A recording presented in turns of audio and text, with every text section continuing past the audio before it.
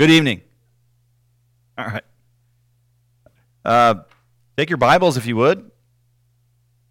Look at Galatians chapter 5, verses 22 and 23. We're going to read these over and over again each week because these are our focus verses for a long time. Although we are making progress.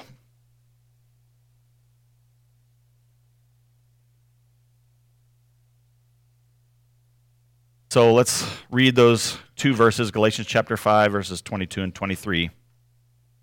But the fruit of the Spirit is love, joy, peace, patience, kindness, goodness, faithfulness, gentleness, self-control. Against such things there is no law. So tonight we've made it to the end of verse 22 and the first 7 aspects of the fruit of the Spirit. We've also made it to the first of the last 3, which are, as we said before, often categorized as specifically being directed towards ourselves. And that can sound a little strange, though. And this doesn't mean that the manifestation of this fruit in our lives has nothing to do with other people. In fact, these last 3, faithfulness, gentleness, and self-control, in our lives will absolutely interact with other people. They are about us and our character, and of course, other people will have to deal with us and our character, whether good or bad. So the last 3 in the list, as I said, are about us in the sense of being godly character traits that we possess through the Spirit of God, which benefit us in our relationships with God and with others. And the first thing we want to do is to take some time to talk about what Paul means by this word that he's using, faithfulness. Well, that's how it's been translated, and how it is and can be and should be exhibited in your life as a Christian and my life as a Christian. What does faithfulness look like in the Christian life? Who benefits from that faithfulness that God is producing in you? We also want to take a look at the true and unpolluted form of faithfulness that we find in God himself. He is the ultimate example of faithfulness, and we are the ultimate beneficiaries of his faithfulness. But what does it mean that God is faithful? Is it the same thing as us? Is it something that is in doubt? So as we look more closely at the fruit of faithfulness, then let's ask God to help us examine our lives and weigh them against the measure of his own faithfulness. So let's pray together, and then we'll get started tonight. Our Father in heaven, we thank you, Lord, for this evening. We thank you for the sunshine today. Thank you, Father, for time to come and gather, to share a meal, to sing praises to you, Lord, to then be able to open up your word and hear what you have said. Lord, I pray you would speak to our hearts tonight through your word. Help us to have understanding, Lord. Help us to be encouraged today and convicted if necessary. Thank you, Father, that you are the ultimate faithful one. We are so grateful that we benefit from that as Christians. What a gift, Lord. Thank you. Help us to be faithful, Lord. And we want to glorify you in that. In Jesus' name we pray. Amen. All right. Faithfulness. The fruit of the Spirit is faithfulness. Now remember, we're looking at these fruit of the Spirit in the context of Paul making a distinction between what is produced by the application of our own desires or works of the flesh, making a distinction between that and what is divinely produced in the hearts and lives of believers. And this fruit is not present in the lives of everyone. It is only present in the lives of believers, those who are regenerate, those who are born again. And some would like to say, maybe I know a lot of non-Christians who are kind and loving and gentle, etc., but that is only true in the sense of what we can see outwardly. God sees the heart, and that includes the motives of men and women. And what we see from unbelievers is not the same.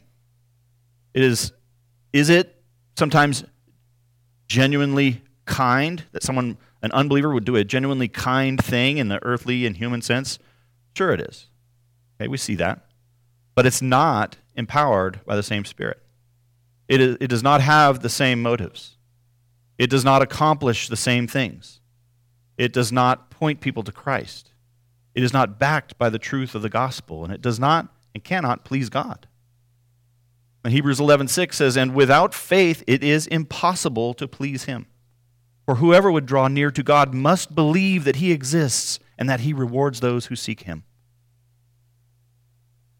And now the Greek word that Paul used here in Galatians 5 is pistis, and this has been translated in most of your Bibles as faithfulness. And this word is used throughout the letter to the Galatians. Here, it's actually not that long of a book when you look at Galatians compared to some other books. But there's like 22 uses of this word in this short letter. And it's used for faith or faithfulness, and mostly in terms of salvation, mostly of making the distinction between salvation by faith or salvation by works of the law. But what is being talked about here in Galatians 5 in our context is not salvation. Paul's use of the word here is for a different purpose.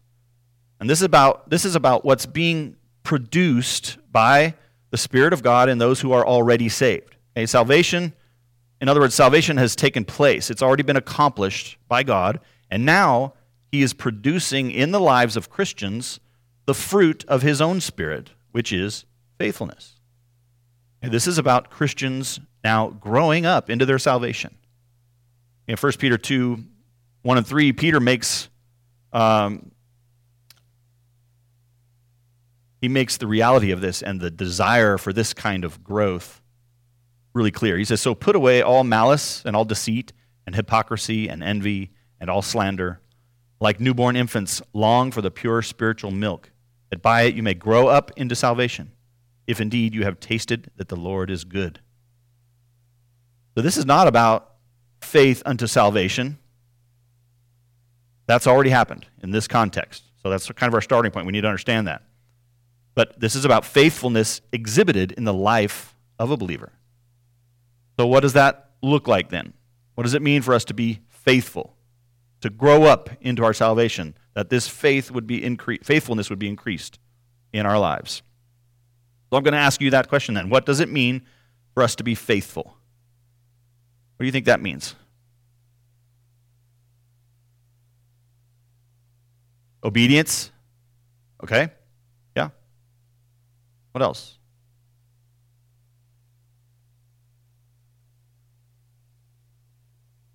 But what Paul is talking about, what the Spirit of God is producing in us, is really the character trait or attribute of being trustworthy. And some have it as fidelity. It doesn't only mean that, but that would really be a good way to kind of boil it down. It was used that way in Greek secular writings as well. I was looking at some commentators and what they said about this word, and William Barclay says, fidelity, this word, pistis, is common in secular Greek for trustworthiness. It is the characteristic of the man who is reliable. Okay, and another said, in a word, this component of the fruit of the Spirit describes one's trustworthiness, loyalty, reliability, adherence, constancy, dependability, devotedness. Okay, these words all make sense to us. We get these words. We understand that. And the use of the word fidelity as a synonym here is interesting because that is Latin and it has the meaning of faith and to trust. And this meaning is strict, it's careful, it's continuing, and exact observance of duty or performance of obligations. That's all encompassed in this. So faithfulness really does have a strong meaning in the sense that Paul uses the word pistis here in our text. And this is certainly not to be taken lightly. We should be thankful for the work of the Spirit in our hearts to produce such a trait of faithfulness. This is to mark the Christian life. Paul gave an example of what this kind of faithfulness looks like when he wrote to Titus about different aspects of the Christian life. He talked about men and women and others and how they're to behave as Christians. And the example he gave using this word was that of the slave and his master. And you may remember this from our study through Titus several months ago. Titus 2, 9 and 10 says, "Bondservants are to be submissive to their own masters in everything. They are to be well-pleasing, not argumentative, not pilfering, but showing all good faith, so that in everything they may adorn the doctrine of God our Savior." Okay, do your work well. Don't steal from your master. That would not be in keeping with showing all good faith, certainly. And Paul says the bondservant is to behave this way at the end of verse 10 there, so that in everything they may adorn the doctrine of God our Savior. So there's a connection. There's a connection between our faithfulness in life and what God says in His Word. When we are obedient to God in faithfulness, in this faithfulness that He's producing, it says something. It adorns. In addition to the fact that being of good faith or having faithfulness keeps the Word of God from being despised, as what took place earlier in Titus, slaves are to do their work in this way because it adorns the Word of God, not because their master is nice, but because God commands it. Okay, though Paul instructs masters in their own responsibilities as Christians as well. And the idea there is that what you do or say accentuates or shines a light on what is already so beautiful, not covering it up and detracting from it by disobedience. Okay, the gospel, salvation, the grace of God, the love of God, etc., are all being dressed up and accentuated in our faithful obedience. And we cannot try as hard as we might, we cannot make God attractive to people by how many programs we have at the church or by the sophistication of our technology and those kinds of things. We make God attractive by living the life of obedience to His Word, no matter what our circumstances. It is the holiness and the submissiveness, the faithfulness of God's people to what He says that points directly to Jesus Christ and His glory and not our own. So what the Spirit of God is producing now as a fruit of the Spirit, what the Spirit is producing in you as a Christian is not just the knowledge of what it means, of what faithfulness means, not just the knowledge of what it means to be faithful, and not even just the attitude of faithfulness, but also the ability to live out that faithfulness in the context of everyday life. The Spirit of God produces all of that, provides all of that for us. I mean, is there any Christian who has or ever exhibits perfect faithfulness? No. And there never will be. There was only ever one man that exhibited true and perfect faithfulness for his whole life, and that was our Lord. But we don't then conclude that it's not important for us to walk in obedience to Christ as His Spirit produces that fruit in us. How does God feel about it? How does He feel about faithfulness? Does He expect it? Is it optional? Why or why not? How important is faithfulness in God's eyes? What do you think about that? How important is faithfulness in God's eyes? On a scale of 1 to 10. 11, right. Exactly. It's extremely important. Mainly because He perfectly exemplifies faithfulness, which we'll talk about later. But it is not optional. He doesn't produce this fruit in us for no reason. He doesn't produce this fruit in us so that we can ignore it. Yes?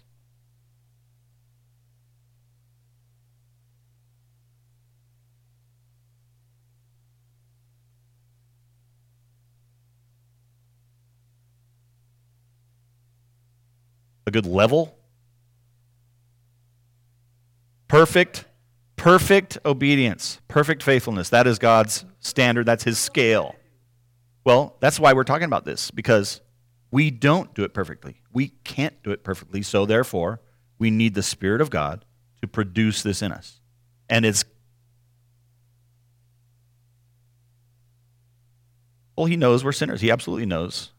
And we don't even need Satan to have a problem with this, though we do have to deal with Satan's schemes and all that involved in this, but we can't just blame Satan either. We have our own sin nature, okay? But if trustworthiness is a synonym for faithfulness, and trustworthiness is thrown out the window by someone who lies, okay? That typically what happens when people lie is you don't trust them anymore. Then we should know how God feels about these things. So when we ask that question, how does God really feel about faithfulness? Well, in looking at the Old Testament, in Proverbs 12:22, he says, lying lips are an abomination to the Lord, but those who act faithfully are his delight. Okay, so according to that verse, how does God see those who act faithfully? That they are trustworthy, yeah. They are his delight. Okay? The opposite is true of the other one. He delights in one. They are pleasing to him, those who act faithfully. But liars, on the other hand, those who are not faithful, not trustworthy, are an abomination to him. And Scripture tells us that all liars will have their part in the lake of fire. They are not faithful. In Deuteronomy 32:20, and he said, I will hide my face from them. I will see what their end will be, for they are a perverse generation, children in whom is no faithfulness.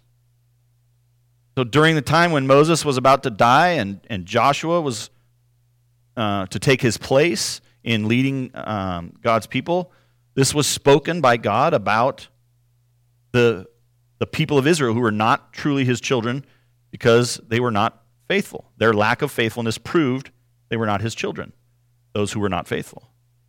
And we might start thinking then, oh no, when I sin, I'm not being faithful to God.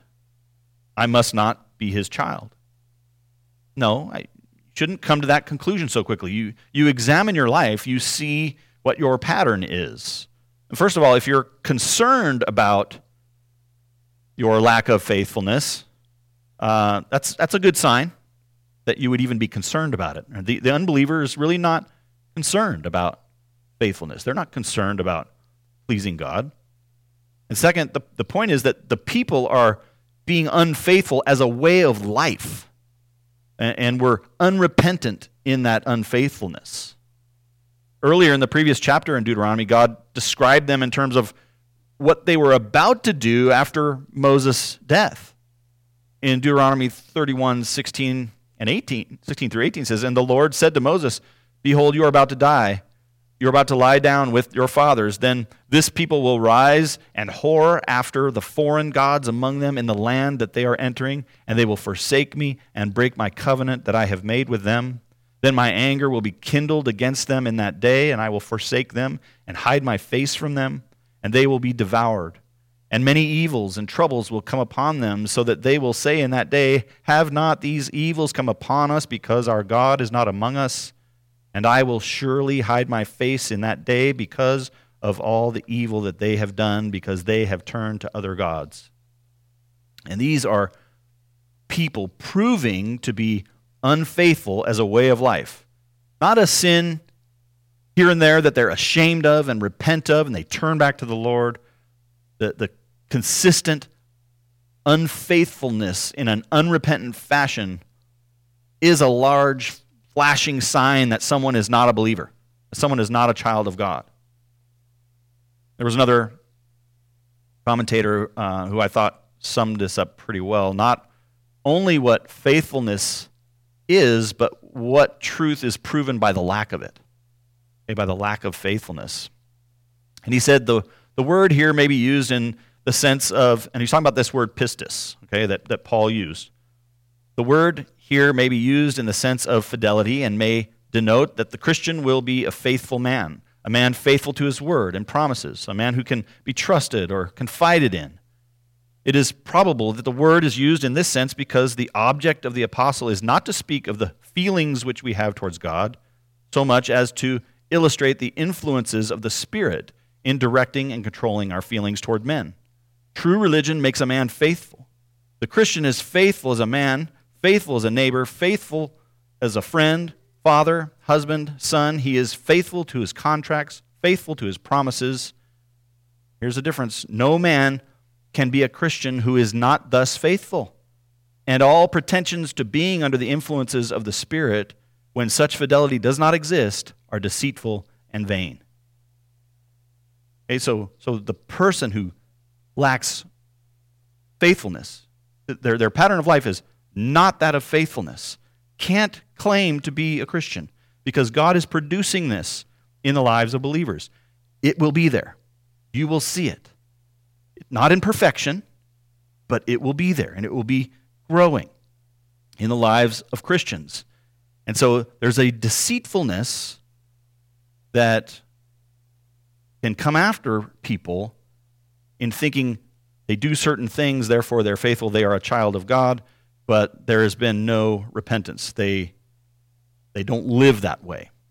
It really gets to the importance of seeing the true manifestation of this fruit that is produced in our lives and empowered by the Holy Spirit. It is not conjured up by man. Man can't produce this, and the lack of it altogether is a sure sign of the lostness of that person. And Jesus called out the unfaithfulness of those who were supposed to be the most faithful, the most trustworthy, the most relied upon for spiritual guidance. And these were the Pharisees. In Matthew 23:23, he said, "Woe to you, scribes and Pharisees, hypocrites, for you tithe mint and dill and cumin and have neglected the weightier matters of the law, justice and mercy and faithfulness. These you ought to have done without neglecting the others." You may look at them, at these Pharisees, the people look at them, they may conclude they're very faithful. Right? Look how they observe their traditions and adhere to their rituals. They are faithful, though, to the wrong things, to the wrong God. Therefore, they are deemed unfaithful. They are, as Jesus said elsewhere, sons of hell. That's how he described them. If that weren't enough, they're leading others to hell by their unfaithfulness. And this was not acceptable in Jesus' time, and it's not acceptable in our time either. And that whole chapter in Matthew 23 is full of Jesus' righteous name-calling. Really, he's calling names, but he's calling out the truth about these men. He refers to these unfaithful leaders in very unflattering terms, to say the least. He said, "For they preach, but do not practice. They do all their deeds to be seen by others.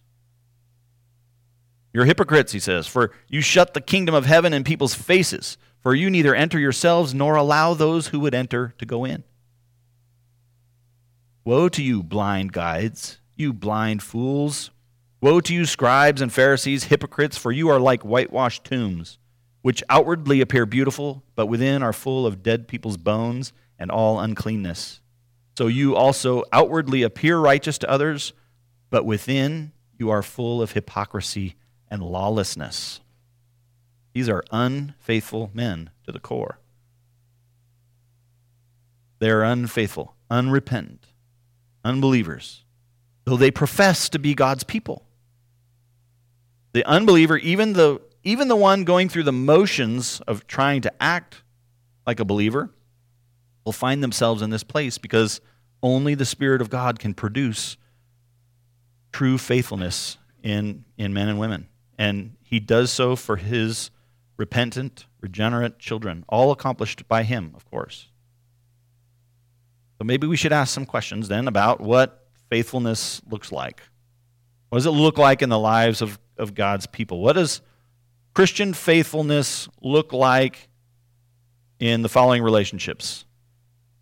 With friends, with the Christian's friends. What does Christian faithfulness look like in your relationship with your friends? What was that?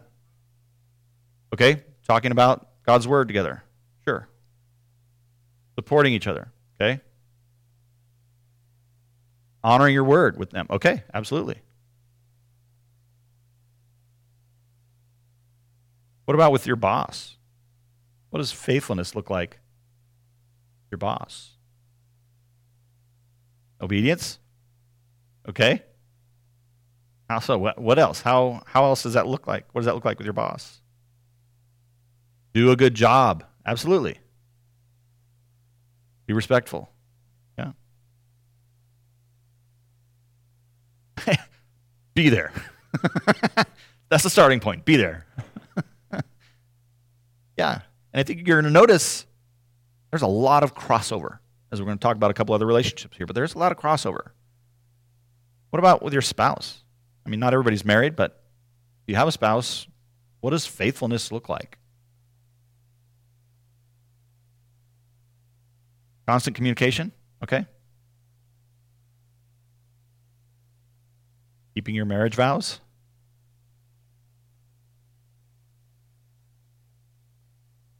That can't be your answer for everything, Mike. But it's true. Be there. What was that one? It does. It starts with being there. Right. Right.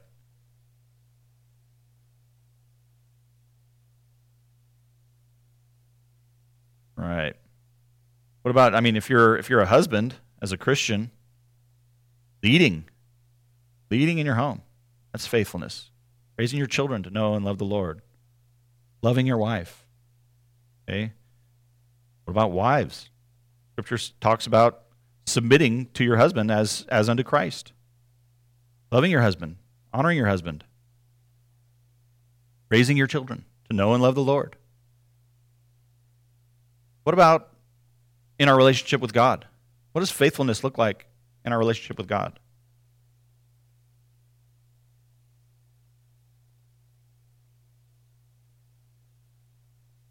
Being in the Word, yes, delighting in His Word. You can see that all over the Scriptures. Praying, obeying, praising, commitment, yeah, committing to Him, yeah. I mean, these are simple things, simple concepts, right? Like we could go on and on and on with this list of what does faithfulness look like, and you could sum it all up, I guess, in saying be obedient.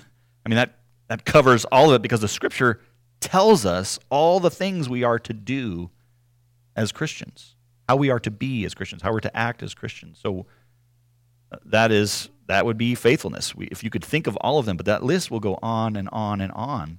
And in different kinds of relationships, being faithful is important. Including some of the very difficult ones. Loving your enemies. Praying for them. Forgiving others. These can be very difficult. As you think about the relationships you've had over the years, and maybe there's people in your life right now, it's very difficult to be faithful, being obedient to God and His commands when you're interacting with this person who's very difficult to deal with. Well, what are some examples? Let's think of some examples of faithfulness in the Bible. Give me an example of Old Testament, New Testament, doesn't matter. An example of faithfulness. Abraham? Okay. How was Abraham faithful? If you're going to bring up a name, I'm going to ask you how they were faithful.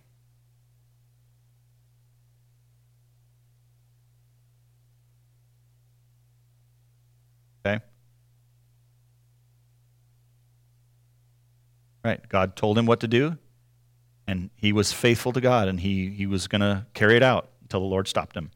Sure. Who else? What other examples of faithfulness in the Scriptures? Jesus. Right. Absolutely. Again, our perfect example of faithfulness, our Lord Jesus Christ, who was perfectly obedient in every way, very faithful to the Father and to all that He was sent to do.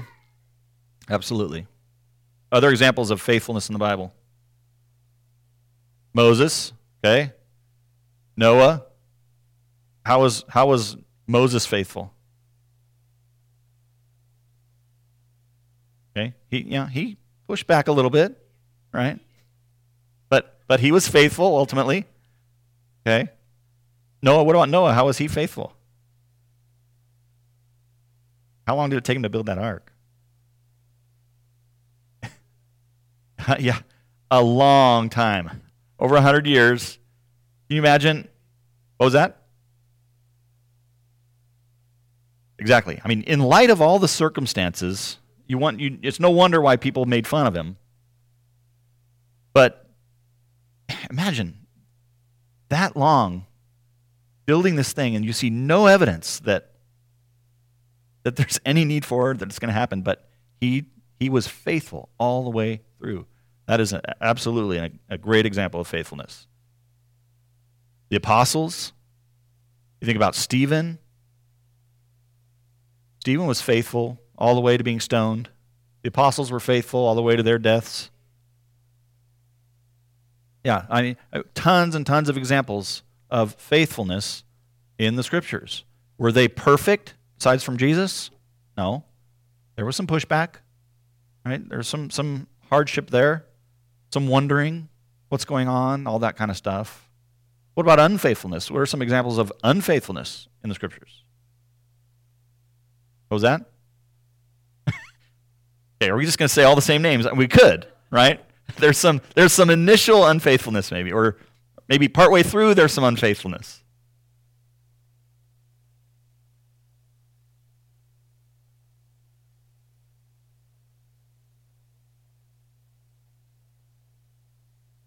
Right. Yeah, so we see examples of there's faithfulness, there's some falling away from faithfulness, there's some disobedience in there, but then a return to faithfulness. And it's a perfect example of the fact that someone is a child of God, that they would repent, that they would turn, and David did, right? When the prophet came and laid out this story for him about his sin with Bathsheba, and he's all angry about this supposed person, and the prophet says, the man is you. The man is you. So, Jonah, he was not faithful at first. And God kept after him. Absolutely. Judas with Jesus during his ministry, seemingly like all the other apostles, but Judas was unfaithful. How was he unfaithful? He betrayed Jesus, and he was unrepentant. He was not a believer. There was no faithfulness there. Go to Saul in the Old Testament, unfaithful. All kinds of examples we could see. Peter, a great example of faithfulness, but, Peter had issues. Someone has said Peter had a foot-shaped mouth because he's always putting his foot in his mouth.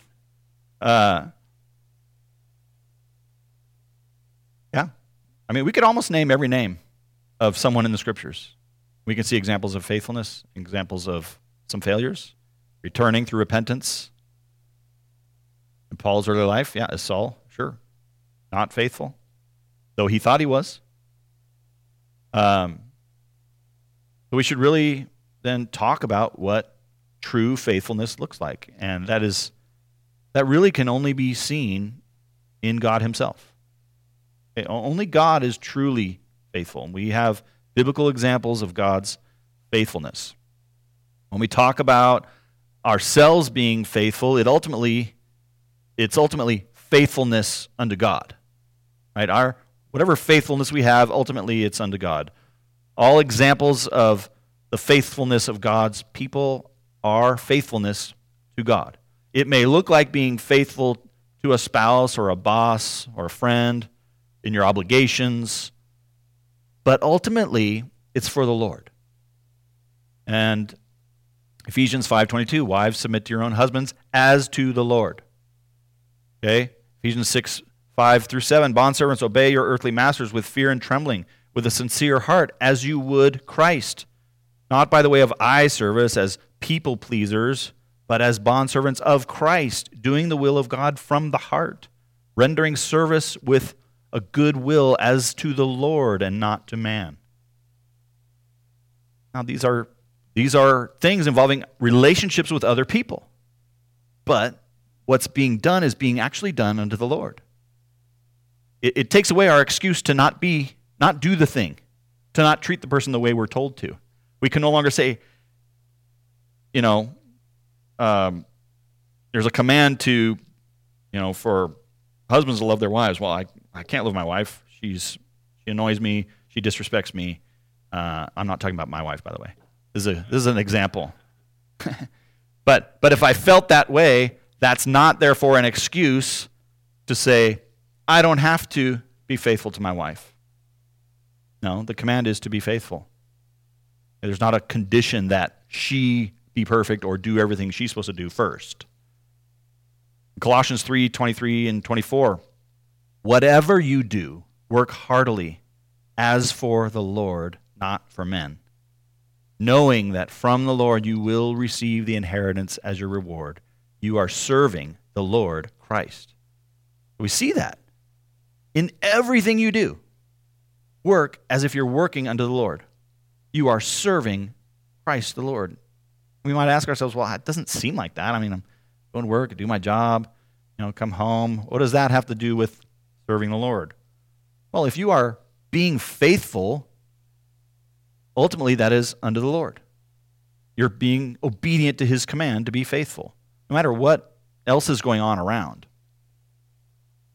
But that's us. Right? But God, on the other hand, is not faithful in order to be obedient. He's not faithful to some and not to others. God is faithful because he is God. He's faithful because he's perfectly righteous and just. He's faithful because he cannot lie. Right? He's faithful because he's unchanging. God is faithful. He is trustworthy. He keeps all his promises. And what you should be doing here is comparing that to human beings, okay, that fail at every turn with these things. He keeps all his promises. He does everything he says he will do, and that is for the righteous and the unrighteous alike, which should terrify everyone outside of Christ, because he does everything he says he will do. So in this word, pistis is used of God. In the New Testament, one example, Paul wrote to the church in Rome and explained that God is faithful even when people are not. Romans 3:1-4 says, Paul writing here says, then what advantage has the Jew? Or what is the value of circumcision? Much in every way. To begin with, the Jews were entrusted with the oracles of God. What if some were unfaithful? Does their faithlessness nullify the faithfulness of God? By no means. Let God be true, though everyone were a liar. As it is written, that you may be justified in your words and prevail when you are judged. Which is a quote from Psalm 51:4. God is true, he is trustworthy, and any accusation against God, any accusation to the contrary, immediately shows the accuser to be a liar. Okay, the people broke God's covenants, not God. God is always faithful, and that will never change. What does it mean, or how does it inform the way that you and I think about God and his promises if we know he is faithful? Psalm 117:2 says, for great is his steadfast love toward us, and the faithfulness of the Lord endures forever. Praise the Lord. What does that mean? How does that inform our thinking?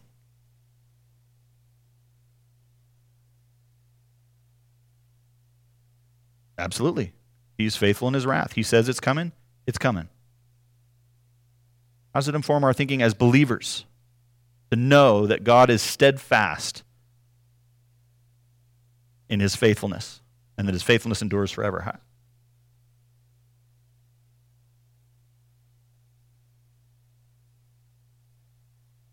Okay, so you're talking about biblical truth about God and what he's done and what he says he's going to do. And so you apply this verse to that truth. It helps us to trust. It helps us to have understanding.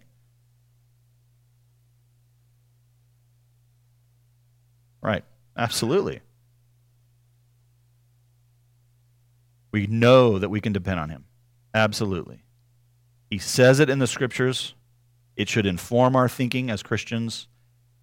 And when does this going to come about? It's going to come about when things are hard, when there's adversity, when there's suffering. That's when we're going to begin to go, is this really true? What God said about his faithfulness? And then we go to the Word, and it informs our thinking. It reorients our thinking. It renews our minds in his Word to the truth about who he is. And that, he says, for great is his steadfast love toward us. Who is the us? His people. What does forever mean? Forever. And ever, and ever, and ever. No end. There is no end to his faithfulness. It endures forever. Other examples, 1 Corinthians 1:9, God is faithful, by whom you were called into the fellowship of his Son, Jesus Christ our Lord. If that's true about God, what do we make of 1 John 1:9? If we confess our sins, he is faithful and just to forgive us our sins and to cleanse us from all unrighteousness. What do we make of that? If he is faithful, he will forgive the sins of the one who confesses, and he will cleanse them from all unrighteousness. We can trust him because he is trustworthy. He is faithful. He will do it. He cannot not do it because he promised. And he is not like us who breaks promises. He does not lie. He does not change. And we can go on with the scriptures, and we should. We must, you and I as Christians must let the Word of God about himself inform our thinking, give us assurance, give us hope. Because life is difficult. It is hard. 1 Thessalonians 5:24, he who calls you is faithful. He will surely do it. 2 Thessalonians 3:3, but the Lord is faithful. He will establish you and guard you against the evil one. Can you believe that? Absolutely. Hebrews 10:23, let us hold fast the confession of our hope without wavering, for he who promised is faithful. Now, apply these to your life when you're struggling. Apply them to other believers who are struggling, maybe who are doubting because life makes it look like God is not faithful. I talked about this in my sermon about being content in the Lord and his providence. Okay, bad or difficult circumstances are not evidence of God's unfaithfulness. We need to get that out of our minds. It is not evidence of God's unfaithfulness. But isn't that what people often come to believe in the midst of great hardship? They begin to believe this is somehow evidence that God is unfaithful. That's what people come to believe. Why? Because they don't have an understanding of the purpose for suffering in the life of a believer. If we are taught and believe that to say God is faithful means he'll give me all that I want and things will go great, we're set up for disaster because the reality of life hits. So don't believe those kind of lies. That is not what faithfulness means when it comes to our God. We need to have a right understanding that for God to keep his promises to us also includes the bad things that he said will happen.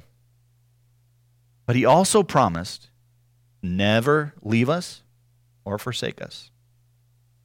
And we can trust because he's trustworthy. He is faithful. So you and I need to understand faithfulness. We need to have an attitude of faithfulness and live out the faithfulness that the Spirit of God produces in us.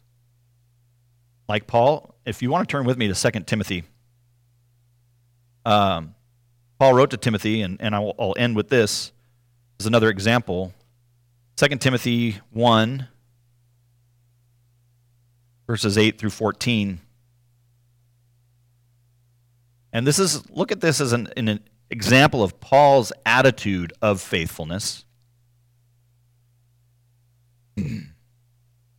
Therefore, do not be ashamed of the testimony about our Lord, nor of me as his prisoner, but share in suffering for the gospel by the power of God, who saved us and called us to a holy calling, not because of our works, but because of his own purpose and grace, which he gave us in Christ Jesus before the ages began, and which now has been manifested through the appearing of our Savior, Christ Jesus, who abolished death and brought life and immortality to light through the gospel, for which I was appointed a preacher and apostle and teacher, which is why I suffer as I do.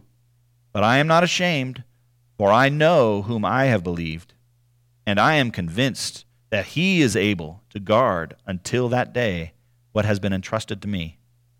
Follow the pattern of the sound words that you have heard from me in the faith and love that are in Christ Jesus.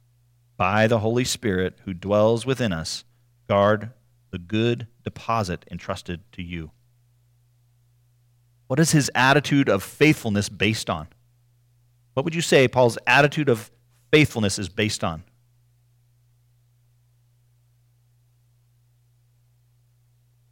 Okay, the Word of God. He's trusting what God has said. Absolutely. Okay? He's his own lived experience. Yeah, his own past experience with God's faithfulness. And really, ultimately, the truth about God who is faithful.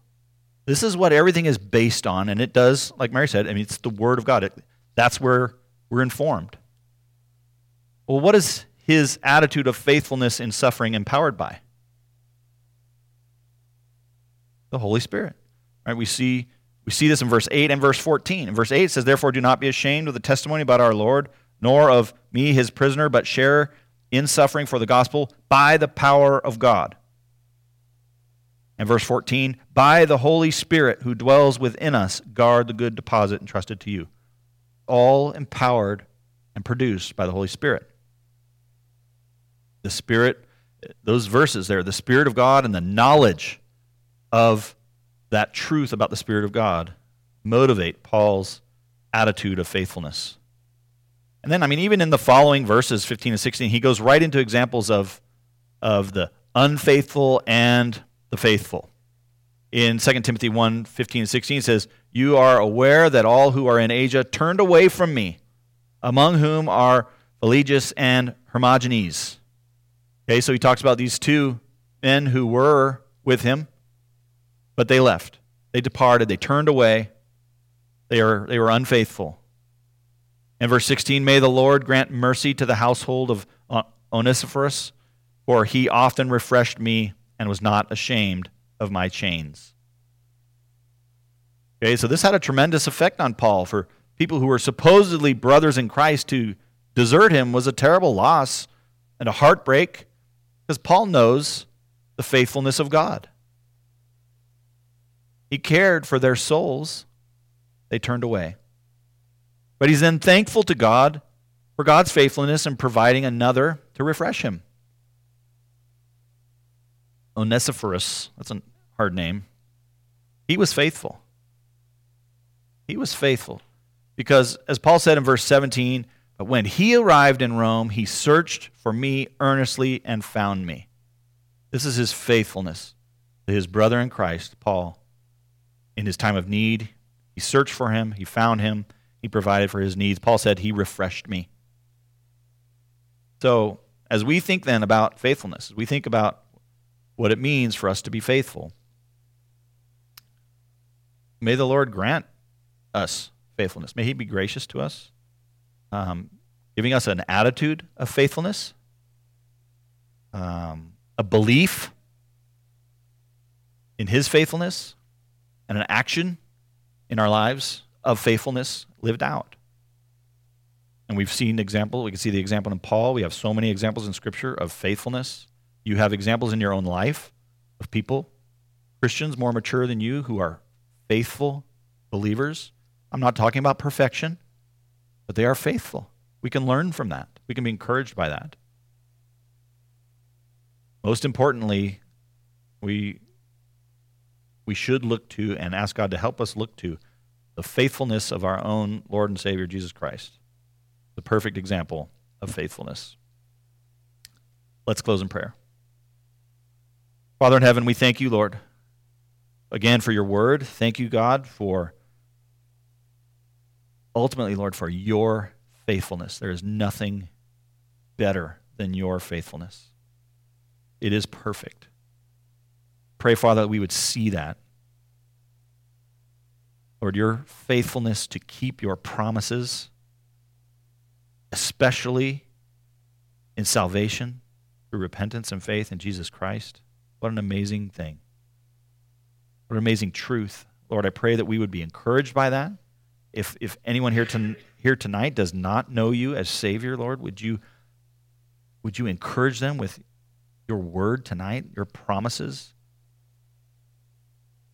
that if the one comes before you and confesses their sin, Lord, that you are faithful and just to forgive their sins. Lord, you will cleanse them of all unrighteousness. And we can trust that and believe that absolutely, Lord, because you are trustworthy. You are unchanging. You cannot lie. You always do what you say you will do. Help us, Lord, to be encouraged by that tonight. Help us, Lord, to be encouraged as we go out and we interact with other people, Lord, to be faithful. Faithful in all that we do. May we do what we do as unto the Lord. May you receive all the glory and the praise. In Jesus' name, amen. All right, thank you all for being here tonight.